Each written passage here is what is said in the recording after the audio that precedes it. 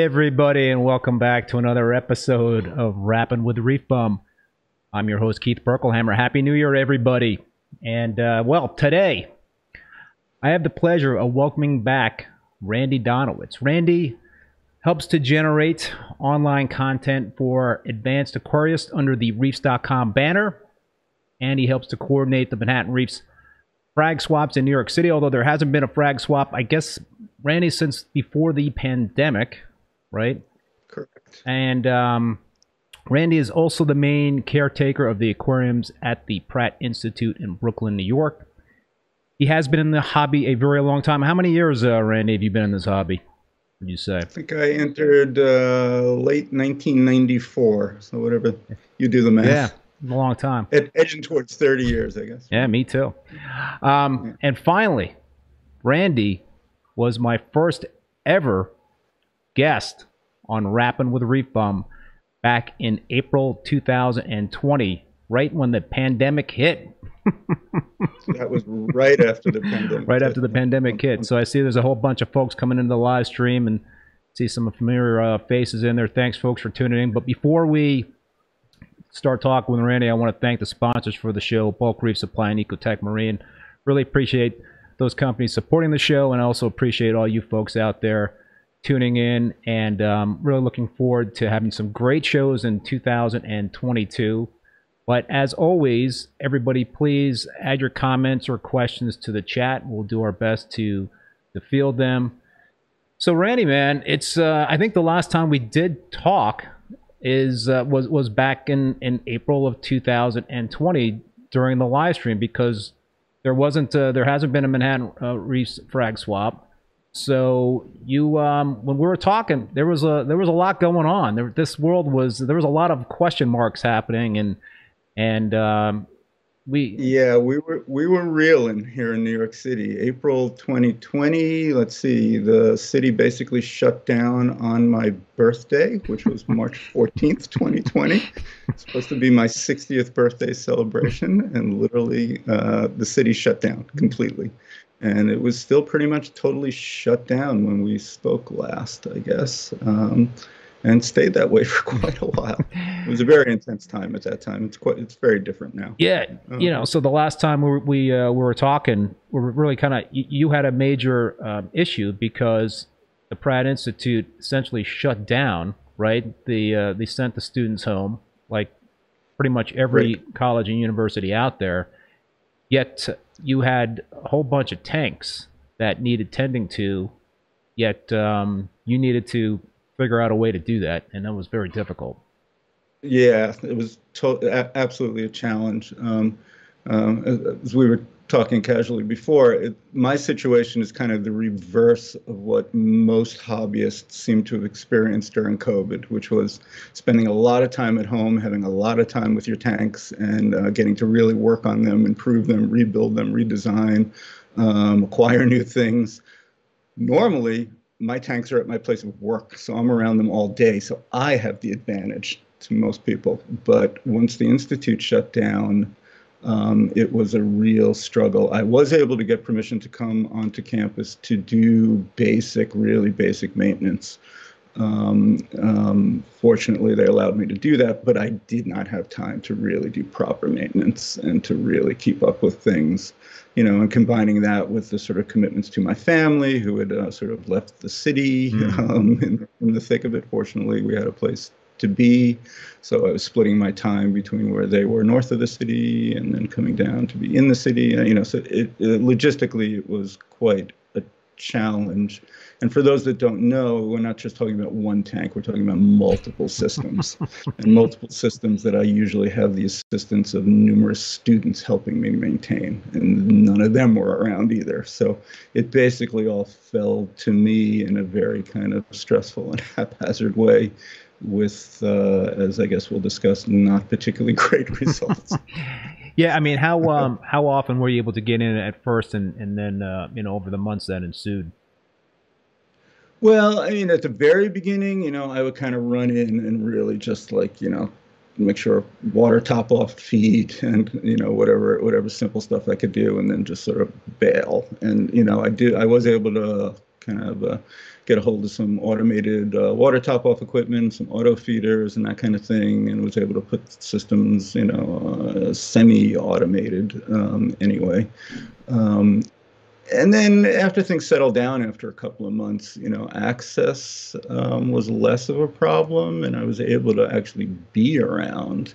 But there were all kinds of other logistical problems about, making enough water to be able to not only just do top-offs in all these systems, but if I'm using all my water for top-off, then I don't have any water for water changes. Right. And, so it's just, and it's one of those things where I couldn't, I can't just like leave an RO running unattended, even like auto shut off stuff at my place of work. It's just not possible. It's just not worth the risk, basically.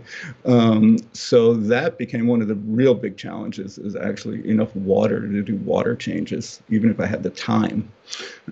So that was a challenge, and then, we got to the point where I was around quite a bit more.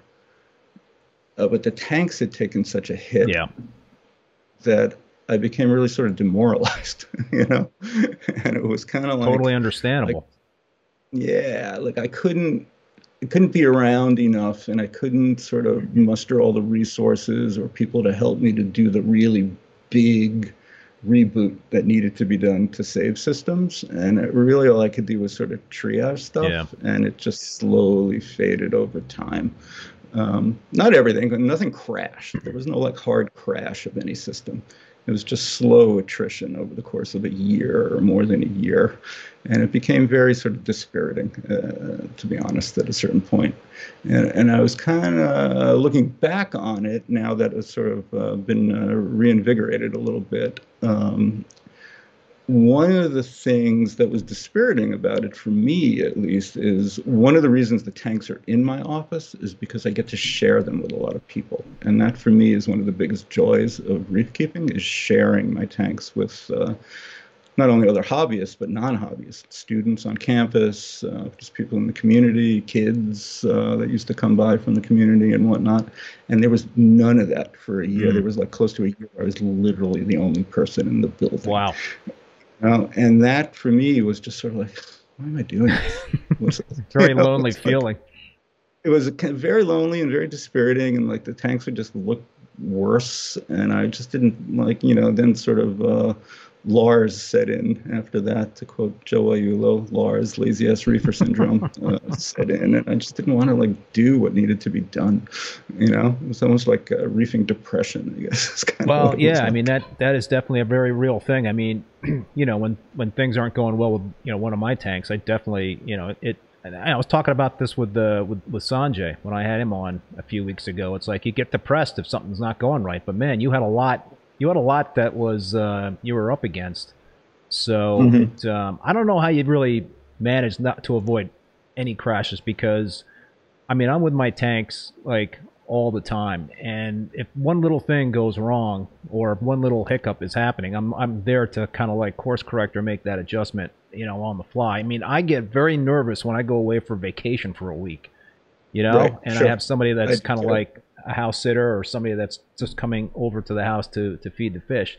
And I got controllers set up and I got webcams set up, but I still get nervous because all it takes is like one little hiccup in something that you don't anticipate, that probably, can't, not everything can be covered with automation and monitoring and all that stuff. It's just, No, I agree completely. Yeah, I don't know. For me, like I did lose all my acros. You can see my background, and I think you'll show some videos later of what my tanks used to look like. It used to be like wall-to-wall acros. Well, your background, I have 0 acros left, but it's not like they all crashed at the same time. They just slowly faded away. Well, the background on your screen right there, that's Pratt Reef. That's a 240 gallon. That was, I guess, in its glory there, right? With the yeah, that's from that photo. I think it's from 2017 or 2018. So yeah, that was pretty much the pinnacle. I mean, this tank's been set up in various formats since 2006. I'm showing some video now of Pratt Reef, the 240 gallon tank, pre-COVID. So I think this was in the fall of 2019. Yeah, that sounds right. When I can't see what you're saying. Yeah, I'll I could just kind of describe. You got we're just looking at a mixed reef, beautiful red Goniopora. Looks like a lynx eye cap. That Right. beautiful Durusser clam. Did that clam make it? The clam did not. The Goniopora did, Oh though. wow. That is one of the few stony corals I still have, as you will see in the current video. Um, yeah, beautiful clownfish and some hammer corals. Love the African leopard wrasses you got whipping around there. I Yeah, those all survived. Yep. The clowns just spawned yesterday, as a matter of fact. Oh, sweet. Yeah, no, and that was a beautiful tank. So that was it about I guess 2 years ago. So let's Right. you sent me some video of the tank now, and it's pretty much a softy only tank, right? You said you got some Goniopora in there still. Yeah, yeah. I decided, given the sort of precarious nature of our situation, we could be shut down again at any time. I didn't want to I didn't have it in me to try to rebuild this an SPS reef. Where I really needed to simplify it. I needed a tank that, if it didn't get the required amount of attention, it would do okay for a bit, in case that situation occurred again. So I had a bunch of these sort of large softy corals in another tank, and the fine folks at Alyssa's Seahorse Savvy offered to donate a bunch of Gorgonians to me, and I figured I could put together a really nice sort of old school system, which kind of had its appeal to me in a number of ways, composed of mostly soft corals, mushrooms, Gorgonians, things that, as we all know, really don't require that much attention. No. And I think in my situation, sharing it with students and a lot of people that are not hobbyists, in some ways are maybe more attractive than the acro reef. There's a lot of movement. There's a lot, sort of. Well, it's got a different kind of appeal to it. It's interesting because whenever I have people come over and see my tanks, the thing that always gets them, or the LPS or the Goniopora or whatever, the things that are moving, and it's like, come on, Right. aren't you looking at the beautiful Acropora there? I mean, that's the highlight of this tank, and they're like, oh, I love the movement, you know. Right. So Yeah, I mean, what's the first thing people see when they see my tank? They see the two clownfish. I mean, that's, they gravitate to what they sort of know. And that's fine. So what I set out to do with this tank really was, first of all, the system really needed an almost total reboot, which I couldn't quite pull off logistically, but I came close. I was able to change out about 3/4 of the rock and about 80% of the sand. wow. So how did you go about doing that? Well, finally, I was able to get some people on campus to help me. So that was, students were back, and so I had a bunch of hands. I literally just pulled it out. I just pulled it all out. And Why did you want to pull it out? Because it was kind of encrusted with a lot of acros. It was just Oh, well, the sand bed was ancient, Okay. first of all. But the biggest problem that happened to this reef, just to backtrack a little bit, other than, just slow attrition, was there was what turned into a massive infestation of curlicue anemones, Bartholomew, and Aptasias. But I mean massive infestation. I mean like thousands of them. There was no way to treat. There was no there was no getting around it.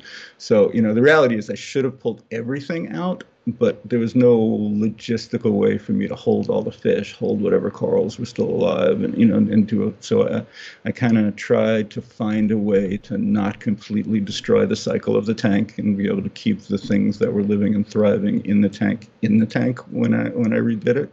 So I was able to pull out most of the rocks that had most of the pests on it, and I was able to pull out the sand bed and just dump new sand in. It was cloudy. It really wasn't that. I mean, the physical day of doing it was a pain. Yeah. But it really didn't take that long to settle down or clear, and I didn't lose any organisms. Oh, nice. During what kind of rock did you put in its place? Was that live rock, or did you put dry rock in there?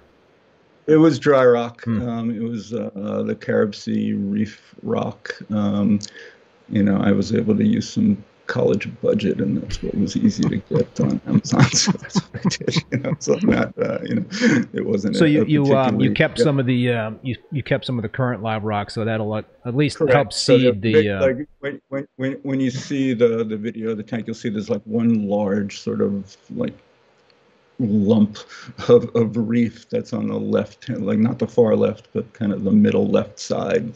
That's basically untouched. So the sand bed is still the same under that rock, and most of that rock is just the same rock that's been there forever. And there was a bunch of rock in the sump as well. So that was enough to keep things stable. That the reason why I'm peppering you with questions about that is because we were talking before the show, and I am gonna do a big reset on my my 187 gallon tank, and I'm gonna take out all the rock. And I am going to put dry rock in there, but I've got a plan. I'm not going to divulge that plan right here tonight.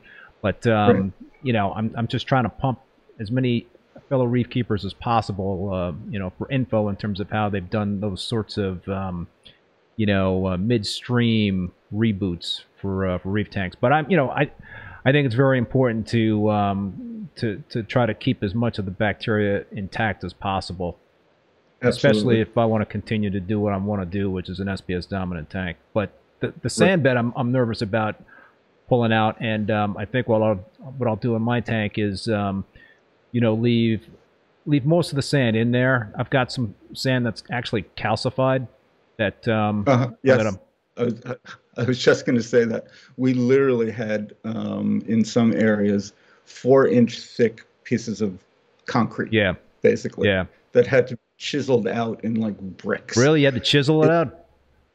It wasn't easy to get out. Oh And man, I don't want to hear that, Randy, because that's what I'm going to be dealing my with. assistant Brian, the credit, I didn't have the technique to get it out. He was able to, he's a lot younger than me. He was able to get it out. Man, see, that makes me nervous about having to kind of use that kind of force. So you drain that tank, or did you do this underwater? Did it underwater. Did it underwater with a chisel. Yeah. Oh man, that scares the crap out of me. Not heavy hammering. You're able to sort of like work the chisel in and kind of pry a little bit. You have to sort of finesse it a little I just bit. figure when I'm gonna end up doing this, and I'm just gonna be in there, just jiggle, jiggle, jiggle, and it'll come right out. Just take. Some sections did. Okay. Maybe you'll get lucky. Again, this was the original sand bed from 2006. So, All right. This is only like 6 years old. And much of it had been under the rock that I removed, so it was compressed. Yeah, the parts of my sand bed that have calcified are pretty much like on the outside of the rock work. So I think it's pretty much I've got sand underneath the rock work and in between the two islands that I have, and then on the corners I've got this calcified sand. So I definitely would like to get that swapped out. But I will put those pieces into the sump just because I'm Right. assuming there's a lot of good healthy bacteria. Yeah, I think it's important to maintain, a reasonable amount of what's been really stable for you. I mean, I think, as we know more, as we kind of have always known, but we know more and more, really it's all about bacteria. So I've had a lot of discussion on this show about bacteria and the importance of keeping a healthy population. When I was talking to Mike Paletta, he was talking about how he's been conversing with a lot of fellow veteran reef keepers, and it just seems like there's a lot of issues that have been going on with the among that crew of folks that have been keeping reef tanks for a very long time. It's like one thing or another. It's dinos, or it could be RTN, STN events, which is what he has been dealing with. Bacteria dosing for me was never on my radar until about a year ago, and I don't know. What are your thoughts in terms of this whole bacteria dosing and bacteria testing thing that's going on in the hobby? Well, I think it's very interesting. I don't know that I'm an expert on the subject by any means. I do think it's interesting. I think we do know that microbiomes in the reef are critically important.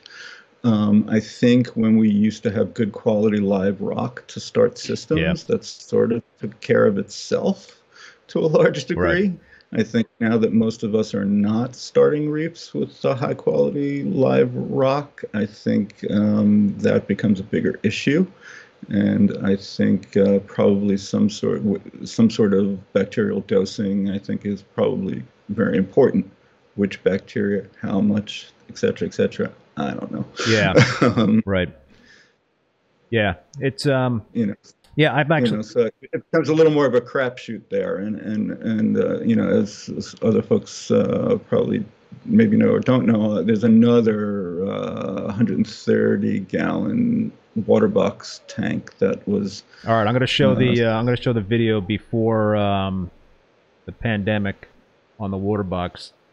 So, So this was, yeah. yeah. So this was a new system that I set up about a year prior to the pandemic that was really designed to be, kind of big tabling acros, just sort of the acro heaven of my dreams. But it was a tank that I decided to try to set up bare bottom, which is something I'd never done before. And it was started using all dead rock, Marco and some other rock. Love the scape on it. Somebody gave me. Yeah, very happy with the scape. I had all the right equipment, everything. There shouldn't be any problem with this system. Except there was nothing but problems with the system. It never settled in. I had a giant dinoflagellate problem at first. That kind of settled down after several months of playing around with various things, including bacteria. Oh yeah. But corals, would nice healthy corals would, settle in, they'd look great, and then all of a sudden they just started crap. And I could never really get a handle on why. It was just one of those systems. I think people who've been in the hobby a long time know just sometimes there's something about a system that just doesn't settle down. Right. And this one just never settled down. Never got into its groove. Never got into its groove. And then the pandemic hit, and whatever coral were barely hanging on in there just had no chance at all. It does contain some of my nicer fish, though, and it's actually a Ventralis anthias are awesome. Yeah, that group of Ventralis are just how many did you put in, and how many do you have left? I started with 7 that I got from Kevin Cohn at Live Aquaria. I believe these are not Cook Islands; they're from the Philippines, and they're notoriously difficult, and with a very poor survival rate. But when I was chatting with Kevin, he said, I got this group in, and they just seem to be the healthiest group I've ever gotten. So I was like, score. Okay, I'll try. I'll bite. And he sent me 7, and I lost 1 early on, and I still have all the others. Wow. One gorgeous one and a bunch of females, and it's been 2 years, over 2 years. Wow, now. and so they survived the pandemic. I mean, you basically had an auto feeder going on these fish. That was one of the challenges, actually, was keeping the tanks, because they don't eat pellets. They don't eat flake or pellets. Yeah. They'll really only eat frozen foods, but they were solid enough that they could go 2 or 3 days without eating if that's what it had to be. Wow, because usually anthias. I had a feeder on there. I had maybe they were taking some pellets and stuff, because I have there's a Regal Angel and a Majestic Angel and a Yellow Tang in there as well. So I had a feeder on there for those fish, and maybe they were taking some stuff in the interim. It's a little hard to say. I never see them take prepared food like that, though. Wow. And interestingly, the male is the pickiest of all of them. I don't know if anybody else has had that experience with them. The male doesn't even like normal mysis shrimp. He likes brine shrimp and fish eggs. Roe from Reef Nutrition seems to be the thing he likes the most. The smaller females will take a wider variety of frozen things more readily for some reason. I would have to say that I love anthias, and I've had not the greatest luck with anthias. My best success has been with Larrotail anthias. Those seem to be anthias that I can keep. Sure. I've tried Bimax a long time ago, and some other types of anthias. Can't remember the other ones that I tried, but I might have tried some Ventralis years and years ago without any luck. But man, those are gorgeous anthias, and I thought you had to keep them at a cooler temperature than you normally would. They say that, and I guess I tend to run my tanks around 76, 77 anyway, which is, cool-ish, I guess. Not maybe the 72, 74 that people seem to recommend for Ventralis, but I don't know. Maybe it's that these were from the Philippines and not the Cook Islands. Maybe they're slightly different in their sort of natural habitat. I don't know. I believe Anthony Concialdi is a Long Island reef keeper. He also got a group of the same batch from Kevin, and they're also doing really well for him. Yeah, Jason Langer in the chat has commented, were those the same Ventralis that were being conditioned with Andrew's peppermint? And Andrew, I had him on the 17,000 Sandler, yeah. It's possible. I don't know that for sure, Jason. It's entirely possible. But for whatever reason, they've been super solid, and I couldn't be happier. So the big decision is what to do with this tank now. Now that I've got the big reef kind of sorted out, what do I do with this water box that's set up to be an acro heaven, but is really just a fish-only tank? At the moment. So basically, you've had the you've had the dry rock in there for how many years now? It's like 2 years. 2 years. Now. So maybe you've got plenty of corals in the back. I've been putting all kinds of bacteria from various companies and products. It should be good to go. Yeah.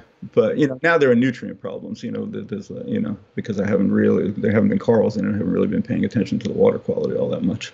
So nitrates are high, phosphates are high. Things that can be dealt with though. Those are things you can deal with. Have you been getting? So I've got you sent me a video of oops, I got the wrong one there. Let's see, water box post pandemic here. So yeah, here's I guess that's the male Ventralis swimming around.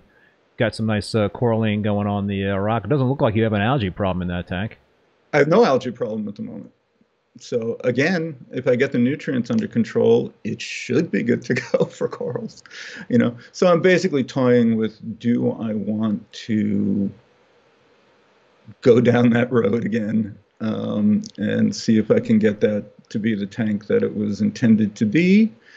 Or do I want to just leave it as a fish-only tank where everything's happy and simple? And then I do have a 40-gallon cobalt all-in-one sort of tank that's kind of just has some random soft corals, and it sort of duplicates what the big reef is now, and it's kind of like it's silly to have a second tank doing the same thing. So part of me says maybe I'll just turn that and try doing acros in that in a 40-gallon volume, which I can really take care of almost everything just by doing water changes. Yeah, it's a lot easier than the larger tank. Yeah. So all right, so if you did have to, if you did try to give another go to the water box in terms of acros, so now. Well, I added a sand bed already. So you got a sand bed in there already. All right. I put a sand bed in. It's a thin one. I would probably add a little more sand. So besides the sand bed and the dry versus live rock, anything else you would have done differently with that tank? Not that I can think of. That's been the frustrating thing about it is, like we mentioned, I've been doing this a long time. I kind of know how to start a tank. I've started many. I've grown, as you can see, I've grown acros successfully, very successfully before. And this just didn't do what it was supposed to do, despite me doing what I always do. Yeah, no, it's frustrating. It is. I mean, I think one thing that I've theorized too is that, and this kind of comes back to the bacteria thing, is that the equipment that we have these days is a lot more efficient, right? We've got much stronger skimmers, the filtration, the sumps or whatnot, mechanical filtration is much better. So, is that pulling too much out of the water? Or is it too efficient? And is that stripping out the water to the point where, you do have to dose bacteria now? I don't know. I mean, when I was talking to Sanjay about it, he's like, prove to me that bacteria are getting skimmed out. I'd like to see data on that. But I don't know. It's right. Yeah, that wouldn't be the case for my. I think you might be right for a lot of people. That wouldn't be the case for my tank. It's not like it's a relatively underskimmed. You know what I mean? I don't have like a giant filtration system on that one, and any of my tanks really. But what do you have lighting on top of the water box? that's got an Illumagic LED fixture. Just a nice lighting system. I usually use Radions in most of my systems. I had an opportunity to check out something new. Don't think the lighting was the problem. Seen many beautiful systems using that lighting system. Yeah. And there's a DeLua Great White skimmer on it, which is a fine skimmer for that size tank. And I keep it. I'm not like an equipment guy, really. I'm not like never have been. Yeah. No, I mean, listen, you don't have to be too complicated in terms of having a great, successful reef tank in terms of the gear and stuff like that, for sure. Right. Yeah. All right. Before we get to the planted tank, Yeah. let's show the anemone tank. Oh yeah. And so how was this impacted during the pandemic? Not too bad. I mean, they tend to like funky water to begin with, so it's not a tank that I typically do a lot of maintenance on to begin with. They suffered a little. You can, they're a little bleachy. You can see they're not like bleached, but they're a little paler than they used to be, and they're recovering a bit now. Now that I'm around to give them a little more care, do a few water changes on them. But these anemones date back 20 years or more. The original one comes from Greg Scheimer. Some of you may remember Greg, a long-time Seminole, New York area reef hobbyist who passed way too young. And he gave me two, I believe. It's got to be at least 20 years ago. I can't even remember when he gave them to me. And they were in a different system for most of their life. I moved them back to this system maybe 4 or 5 years ago. Not even 4, maybe 3 years ago. I've cloned themselves like crazy. I've given away 3 times as many as you see there over the years. And they're actually, those of you who've been out to the Long Island Aquarium and seen the giant anemone tank there, they're the same anemones. They all come from Greg. Actually. Oh, wow. That's pretty cool. So what advice would you have for somebody that wants to try to start up a tank like that? Like, like a clownfish harem tank with a whole bunch of anemones in that. I mean, what's the best way to go about doing that? Is it just luck at some point, or? In terms of getting the anemones to thrive, or just being able to have that many clownfish in the same tank? Oh, the clowns. Yeah, the clowns are interesting. Those are all Sanjay's black photons. Yeah. So I think that you got to put them in all at the same time, and when they're small, and that's kind of like what the secret has been there. They all grew up together, and they're used to being with each other. I think at a certain point, somebody's going to start getting some ideas about who's the boss.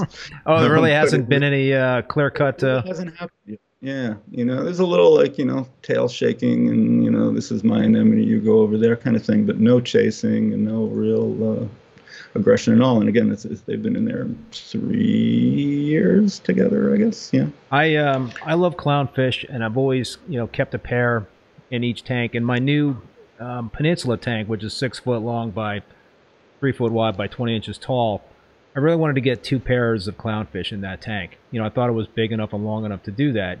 So I had 2 different pairs in 2 different frag tanks. So I put them in together, the pairs in together. And, they got along great. It was weird because the pairs were kind of like mixing up at times. Like one would be hanging out with the other and vice versa. But then at night, they would all kind of like be sleeping together in one corner of the tank, which was bizarre. I mean, there's no anemones in this tank. And then, unfortunately, like a few weeks ago, I lost one. So I've got 3 in the tank. And I'm like, all right, what are the odds of me being able to pick up a single clownfish, put that clownfish in that tank, and keep the fingers crossed that nothing's going to happen? I think you have a chance. I mean, it could go either way. It certainly needs to be the smallest of them if you're going to add one. Yeah. Or way bigger than all the others. So here's an interesting thing, because I'm not going to mention the company. Oh, they did me a solid. Maybe I should mention the company. But so today I got, I ordered a clownfish and online, because I'm in the middle of nowhere and I really can't go to too many local fish stores. So I pretty much get all my livestock online. So I got the delivery today. Came in, and I opened up the box, and I wanted to have one clownfish to put into that tank, and kept my to keep my fingers crossed that it would pair up with the single clown, and not get beat up by the other clownfish. Yet there was two clownfish in the box, so, so I guess there's just an overabundance of clownfish that they decided There's a lot of clownfish decided in the to world. send me an extra clownfish. So I don't know, Randy. I don't know what to do at this point. I put the two clownfish in that they sent me in a frag tank, and Yeah. do I put two clownfish in with three clownfish? I think that's going to be. I don't know. What would you do if you were in my shoes? That's a really good question. I don't know. Are you a gambling man? I don't know. Because I kind of feel bad about breaking them up, right? Because maybe Right. they're like a pair, and so I don't know, man. Set up a tank for him, Keith. Set up That's what another you do. tank. Yeah. I got too much. Clownfish, they really have personalities. Like, it's like, sometimes they're really compliant and mellow, and sometimes they can be really nasty. Yeah, no. Right. I have a pair of lightning maroon clowns that's in that Cobalt 40 that I was telling you about. Beautiful fish, but maroons can be real bastards. Yeah, they are sometimes, pretty tough. They bite your hand when you put them in. Never with these. There's nothing. Like no aggression towards any other fish I put in there, and they don't pay any attention to me. But I know other maroons that are just like vicious. Yeah, I don't know. I might. They're kind of like on the small side, so I want to keep them in the frag tank and let them get a little bit bigger. But maybe I'll just throw them in there and take. Maybe try an in-tank acclimation box for a bit, see how the others react. There you go.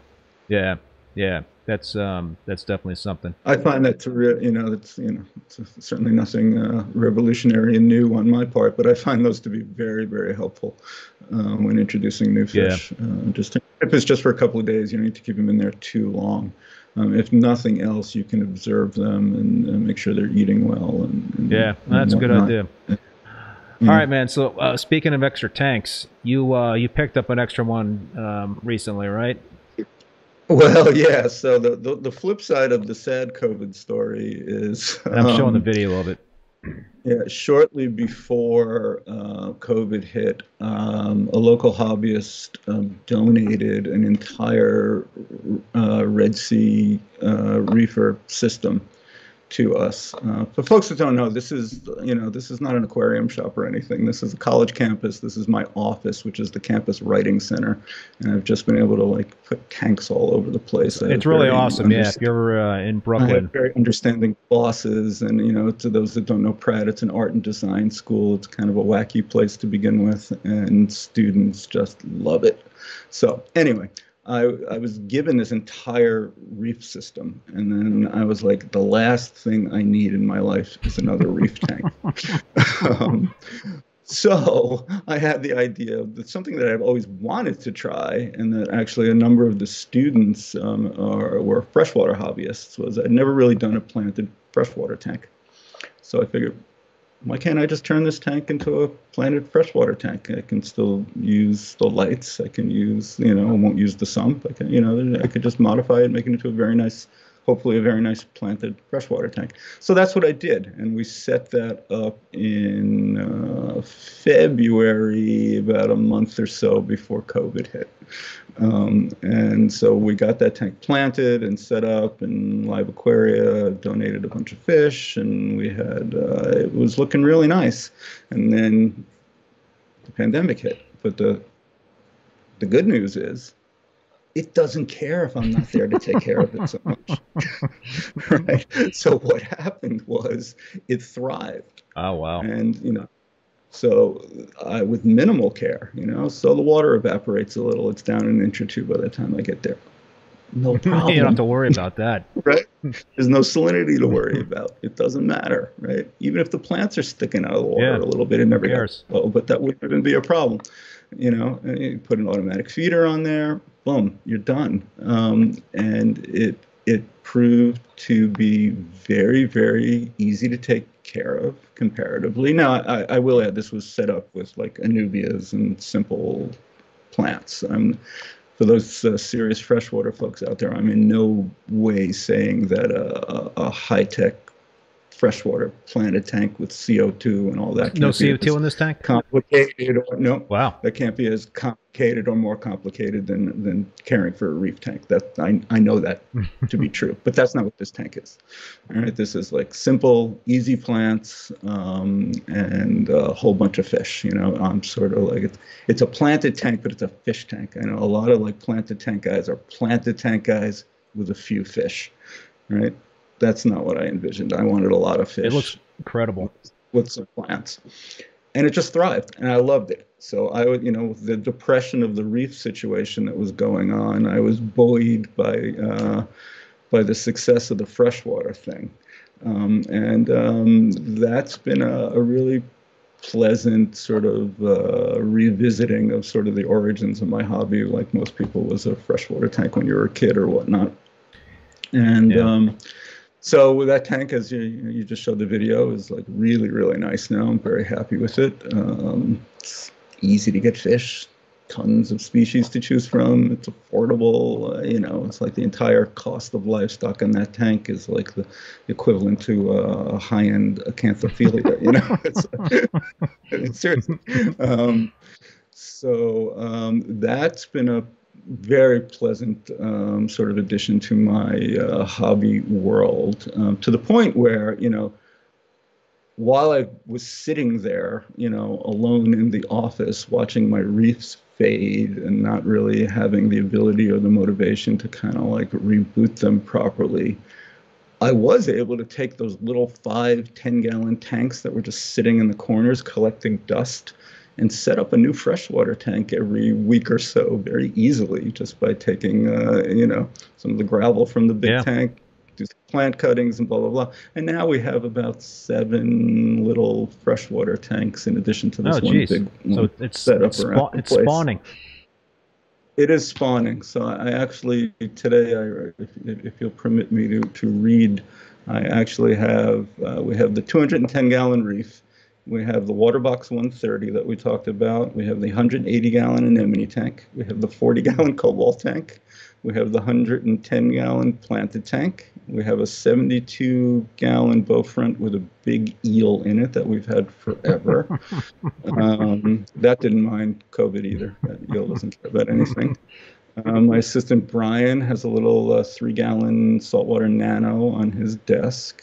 I've got a 20-gallon killifish tank and about 6 other freshwater nano tanks now in the office, and a couple of rescue betas that students bestowed on me when they were forced to bail out of the dorms. Wow. In a minute's notice. Wow. So we have a lot of aquariums there. And again, the freshwater ones are very easy to care for. So there's a lot in number, but the actual amount of effort is pretty minimal. You know, I before I started keeping reef tanks, I started with a planted 29-gallon planted tank, and man, I did not have a green thumb. I don't know what it was. I thought the reason why I wasn't having success was because I wasn't using CO2, but I just couldn't, you know, keep the plants growing. It was constantly, I would you know, put some plants in there and they wouldn't, there would be no growth, and I would have to replace them, and it was just kind of like a losing battle for me. Yeah, it's interesting. I mean, I didn't know what to, you know, again, I had no experience keeping a planted tank at all. I mean, you know, I talked to some people, you know, I used good substrate. I have good, repurposed radions that I had that came with that tank, and just run them on the freshwater setting. So, you know, it's a low-tech tank in the sense that there's no CO2, and I'm not trying to do anything really fancy and difficult with it, but it's kind of not exactly low-tech either. It's kind of like mid-tech, because the lighting is very good and the substrate's very good. And, you know. I love your choice of fish. My favorite freshwater fish when I had my tank were Congo tetras. I think those are just so cool when you get like a big school of them. And yeah, that was always one of my favorite fish when I was a lot younger too. And you know, but I never had the ability to keep a large school. And big props to Live Aquaria there. They offered to send me some, and I opened the box and there were 30 of them. Really? Holy smokes! Yeah. Jeez. So I'm like, okay. So they are definitely the dominant species in that tank. You know, and I think a lot of people would say that tank is overstocked with fish. We should probably is, but I'm not quite sure what that means exactly. They're happy, they're healthy, they're, aesthetically maybe for some people it's overstocked, but it's like, the plants are growing, some of the fish are breeding, the fish are, there's no aggression going on. We're getting a lot of kudos for your planted tank there, and yeah, awesome. Yeah.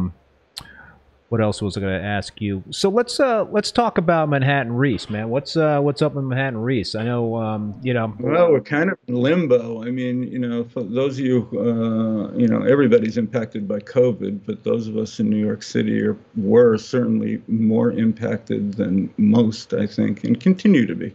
In many ways, just because of the conditions of the city. So many people living so close together, and it just makes gatherings of any sort really challenging. And there are city restrictions and all kinds of restrictions and whatnot, and just being sensible, reasonable people. So we, for many years on campus, hosted a very, active 400-person frag swap Keatspin many times. It was like a real fixture on the hobbyist scene in the tri-state area. Yeah, I miss seeing a lot of my friends there. We used to do 2 a year. One I would host at Pratt, and the other one would be at Pace University in Manhattan. Yep. We sort of lost access to the Pace venue in the past few years, but the Pratt one, we did a really nice one. That last one you were at, it was one of our best swaps actually, but there's just no way we can do one. And finding additional venues in New York City is virtually impossible. I mean, unless you have an inn somewhere, I mean, it's just not possible, So we would very much like to do a swap as soon as possible, but I would have a hard time getting you personally on campus right now, let alone 400 anonymous people. Right. Have you ever thought about trying to find a location, outside of the city that might be it's possible, yeah, maybe, but the Long Island group does their thing out on Long Island. They do a good job with that, so we don't want to sort of encroach on that. There's also like logistics stuff. If you don't have the core people who are putting the thing on living in proximity to where it's going to be, it becomes very, very challenging. Yeah. No, it's true. So that's where we're at, and I know it's not just so easy to find a school or a VHF hall in New York City that's going to let you do that, especially right now. Yeah. It's different. I know it's different in other places, or like renting a space in a hotel, just virtually, absolutely impossible. I mean, it's just no way. Have you guys thought about trying to do something,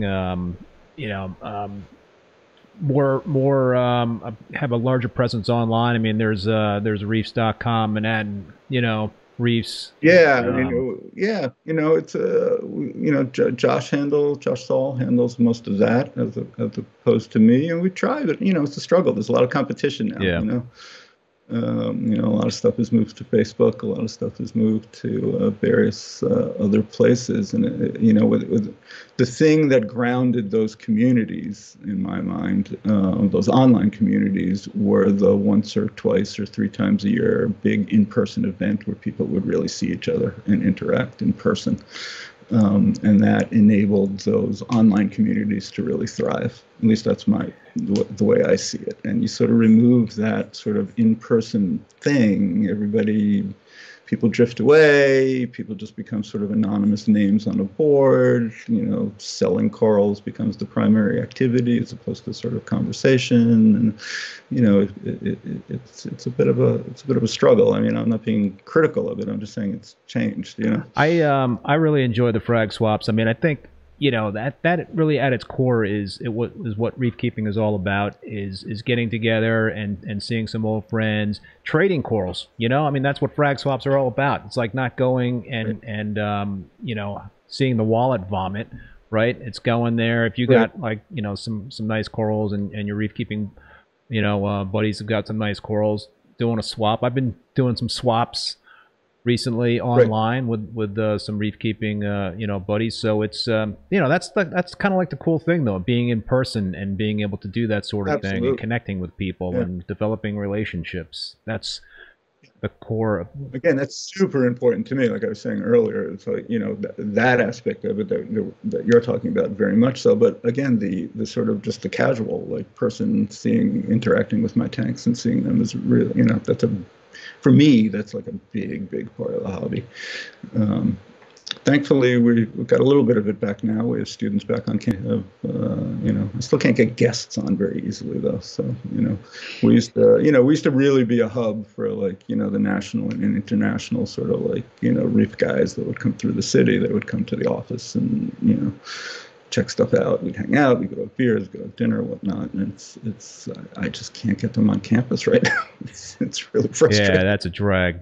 That's a drag. All right, we'll loosen up a little bit, I think. But, yeah. Hopefully. Yeah. I mean, hopefully it's gonna get better soon. So we're going back to possibly talking about your water box here again, Randy. Luis is asking, can you ask Randy if he's ever used Miracle Mud? I have not. You have not? I have not. I remember back in the day, many beautiful tanks that were using Miracle Mud. I think Mike Paletta has been posting some stuff on his Facebook page. Those of you who have access to that, showing some really Lang's old system, which is really beautiful, and some other tanks using Miracle Mud. Maybe that's the answer to my problem. I don't know. I've just never. I've never done it either. I've never tried it either. But I know Mike has seems to love that stuff. Yeah. Michael Baldwin, I sent him some frags yesterday. Everything arrived in excellent condition. Awesome, man. Send me some pictures. Tough time for shipping too, right? It is really tough. I definitely laid low during the holidays, but I've been shipping a lot of stuff out this week, but yeah, I was afraid actually, because you see all these flights being canceled because people are out sick. So how does that impact the freight companies? In terms of FedEx, the overnight shipping companies? I don't know. Are they impacted too, or like you getting pilots that are calling in sick? Yeah, so that's a problem. And New York City, in the best of times, shipping stuff is a pain in the butt because, like, you live in an apartment building. They got to get into the building. You miss the buzzer. They don't leave the package. Then you got to, they leave it somewhere. It's a half-hour drive away to go pick it. It's right. Have you been going to any like local fish stores? Do you still like go out and about and check out stuff? I have been to a few. I've been venturing out. I've got to be, still trying to be cautious around here. One of the reasons folks may not know, I live with my 94-year-old dad lives with us, so I need to be a little extra cautious. But I have been going mostly for freshwater stuff recently, just because there's a bunch of really small kind of fun, funky little old freshwater shops around Brooklyn here that are easy to get to. Yeah. Those to get to decent saltwater stuff's a bit more of a commitment to get there. Yeah. I did this weekend go to a big store out on Long Island that was both fresh and salt, which was fun. It's nice to get back out to stores. How have you found the local fish stores to be during the pandemic? I mean, is it? I'm assuming that they've kind of been. Well, I guess people are having more time to spend with their tanks, so maybe they're going out and perusing. I sense they're doing okay. I can't speak to their bottom line really, but it seems like most of them are staying in business. And when I go there, I'm usually not the only person there, and I do think a lot of stores are sort of pivoting to freshwater to some degree, though, or at least stores that were exclusively marine are sort of thinking about in a freshwater element, because it's just a much larger segment of the hobby. Yeah, no, interesting.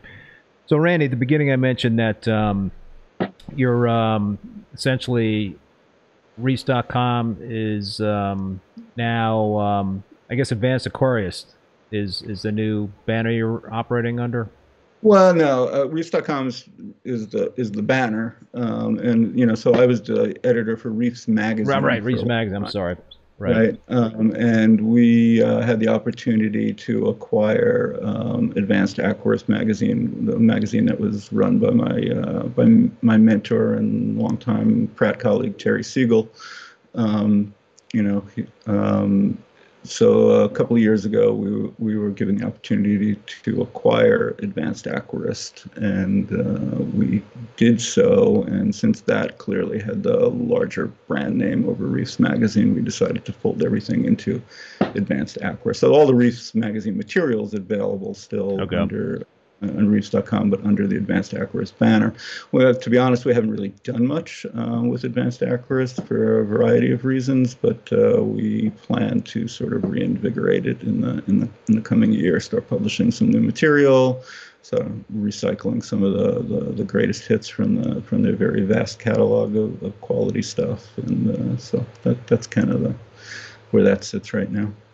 What about trade shows? So I know Reefs.com has been at some Reefapaloozas and what have you, but I guess you guys didn't make the last one in New Jersey. Is the plan to, depending on what's going on with COVID, get back It into the kind trade of show depends. circuit? Yeah, it depends what's going on with COVID, really. For us, we don't have a product to sell Yeah. necessarily, so it's really more just like a branding event for us. So it's got to work for everybody. Who's people have to commit to Yeah. manning the table and doing all that. But yeah, we like going to the events just because we like seeing all the people, and we hold raffles, and we just try to do some fun stuff there and just sort of get the word out. But yeah, I would hope we start resuming doing that. What about MACNA next September? I mean, if you I guys don't, intend, as an I, organization, don't go, would you go? yeah, I intend to go. I've been to every MACNA since Louisville, the second Louisville in the late 1990s. So yeah, I personally intend to go. I don't know if Reach.com will have a presence or not. We haven't really discussed that yet, but it's possible. But again, pandemic assuming, I will Yeah. definitely. I, Yeah. I'm in the same boat. I mean, I am planning on going, but if well, who knows what it's going to look like in September, right? I mean, Right. who It's knows? just impossible to predict anything. I know. Yeah. So yeah, Yeah. I mean, I'm toying with, MASNA is actually putting on a second show, a combined freshwater saltwater show in Atlanta in April, early April. That's a new thing for them, and I'm kind of interested in going to that too. But who knows what's going on in April? I can't. It's hard to commit to these things right now. I know. At this point, I am planning on going to the Reefapalooza in June, assuming that we'll get through this big Yeah. spike. But if Right. it keeps going up, then maybe not. Right. And I'd like to go to an Aquashella sometime too. I've never been to one of those, I'm but it's sort of like, not exactly my demographic, but I hear they do a great Yeah, job. So it would be fun. Yeah. yeah, me too, me too. Um, so Randy, what else, man? What do you think in terms of the future? For the tanks at Pratt. Well, I'm real happy with the rebuild of the Big Reef. I think, for that tank, I want to keep it simple, but I do plan on, adding some not particularly challenging, LPS, and maybe some ZOAs. I'm gonna But send you a whole bunch of Zoas. okay, cool. That's great. So that kind of stuff. So just sort of like balancing out like the livestock profile there a little bit, adding little pops of color here and there. I probably want to add some more fish to the system.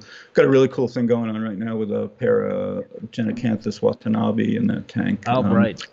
I had a pair for a long time, 9, 10 years, a really nice pair, and I lost the male. That's one fish I did lose during COVID. I don't know if it was related to neglect or it was just his time to go. It was hard to say, but I lost the male, and as some of you may know, it's very hard to find healthy adult male Genacanthus angels. So I've had this female in there for close to year and a half now, and she got really big and fat. And a friend of mine was breaking down his tank a few weeks ago and happened to have another female Genecanthus watanabe, which is something I was planning on trying to acquire one or two more in hopes of turning my large female male. So he actually gave me his female and a couple other fish, and within a week my female started changing sex. Really? Wow.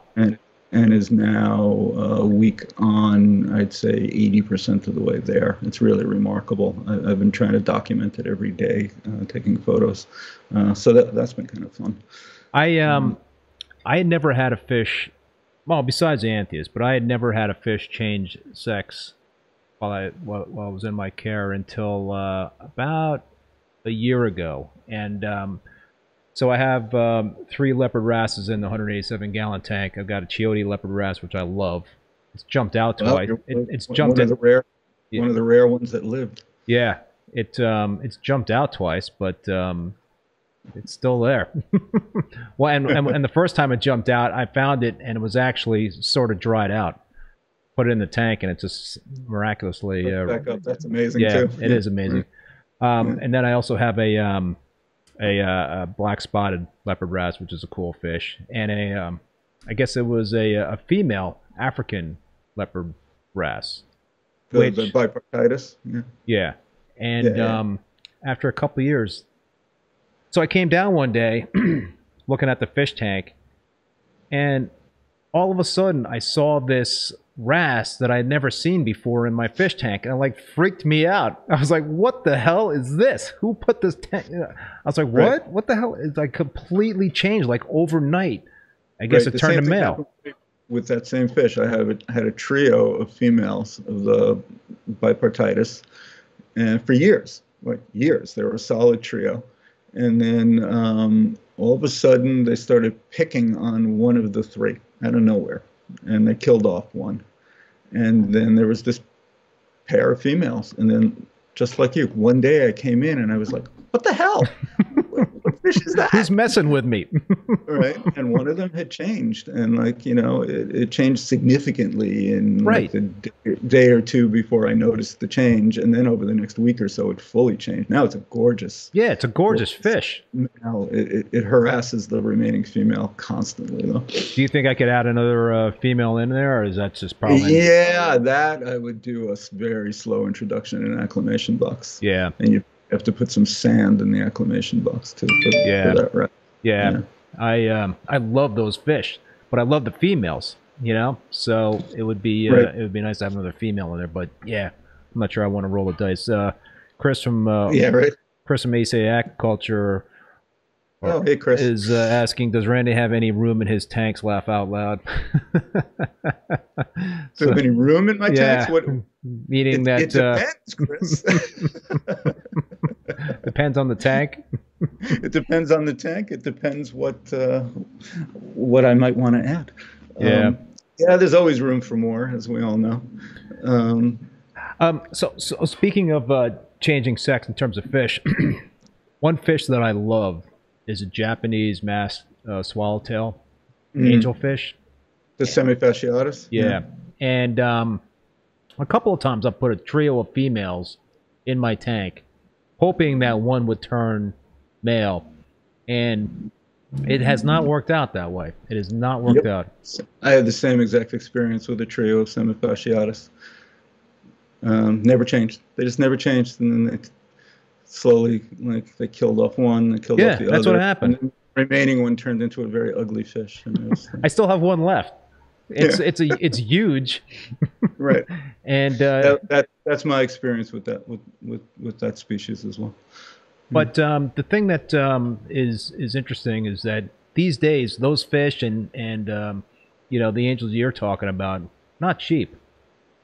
It seems like prices have gone up a lot. Prices have gone up a lot. I mean, I think there's a lot of reasons why, and it's it seems, certainly to people who've been in the hobby a long time, it's like really noticeable how much prices have gone up. I understand the sort of market pressures on it and why, and I think there's cases to be made for the hobby being a little expensive, not necessarily being a bad thing in the sense that it forces people to really care for what they're putting money down. But on the other hand, the barrier to entry for a reef tank is getting really, really steep, and it's hard to get new people in, I think.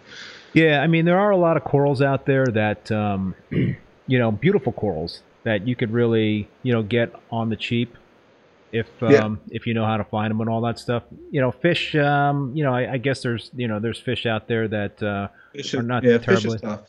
but yeah. Fish prices have really, really gone up. I love fairy wrasses. I've always kept a lot of fairy wrasses. I don't have any right now, and I really got sticker shock when I went to check some out. A fairy wrasse that used to be $90 is like $350 now. Right. I mean, I understand in terms of like Hawaii being shut down and other areas that are difficult to collect fish in. Supply chain stuff, freight costs. I understand all the pressures, but still, some people are, I've always been like, this is not a good investment in terms of money. Do you know what I mean? It's like, you know what I mean? You're investing in something that's got just as good a chance of dying as it does of thriving. So, when something gets up there into the many hundreds of dollars, personally, I give pause. I mean, I would love to try the Ventralis Anthias. I really would, but I think you got pretty lucky because I did. You got a great connection there in terms of from Kevin and a group that he gave his thumbs up to in terms of being well conditioned. But those fish are not cheap, right? I mean, you're probably talking $300 per fish or something, maybe more. Was on them right now, but I mean, yes. So again, not cheap, which brings me back to the freshwater thing. It's like for somebody who's just getting started, I want to, I'm a marine hobbyist. I love the marine hobby, but for somebody that's really just getting started, start with a freshwater tank. Yeah. Build a really beautiful freshwater tank and cut your teeth and, learn to love the hobby and sort of the basics are the same in terms of, setting up a stable system and a cycle and, lighting and water movement and water chemistry. It's like, learn the stuff.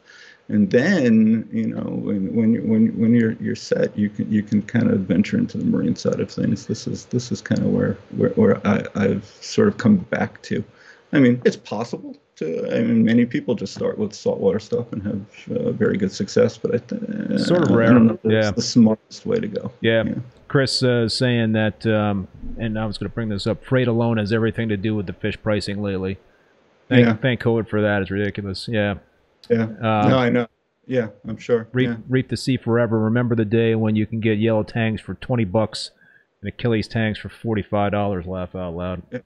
Yep, it's true. Yeah, those days are sort of long gone. Yeah. Well, Randy, man, anything else you wanted to mention or say? I was going to say, I think that there's a lot of good stuff happening in the hobby too. I think the aquaculture side of things is very encouraging. I'm wearing my Biota shirt here. Oh, there you go. There, I think they're a company amongst others that are doing some really good work. Culture and Fish, kind of leading the sustainable hobby movement, which I think is important. I'm not opposed to wild caught things if it's done responsibly, but I think aquaculture has a big role to play, and I think it's going to inevitably be increasingly a bigger part of the hobby just because of the nature of the world. And anything we can do to support the folks who are doing it right, we should do. Here. Yeah.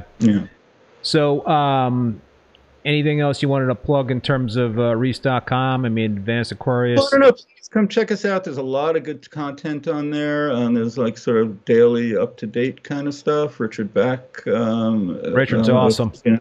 Does all his videos posted up there, and we stream a lot of content from we stream your stuff, we stream Tidal Garden stuff, so that you can find a lot of stuff in one place there, as well as a bunch of original content.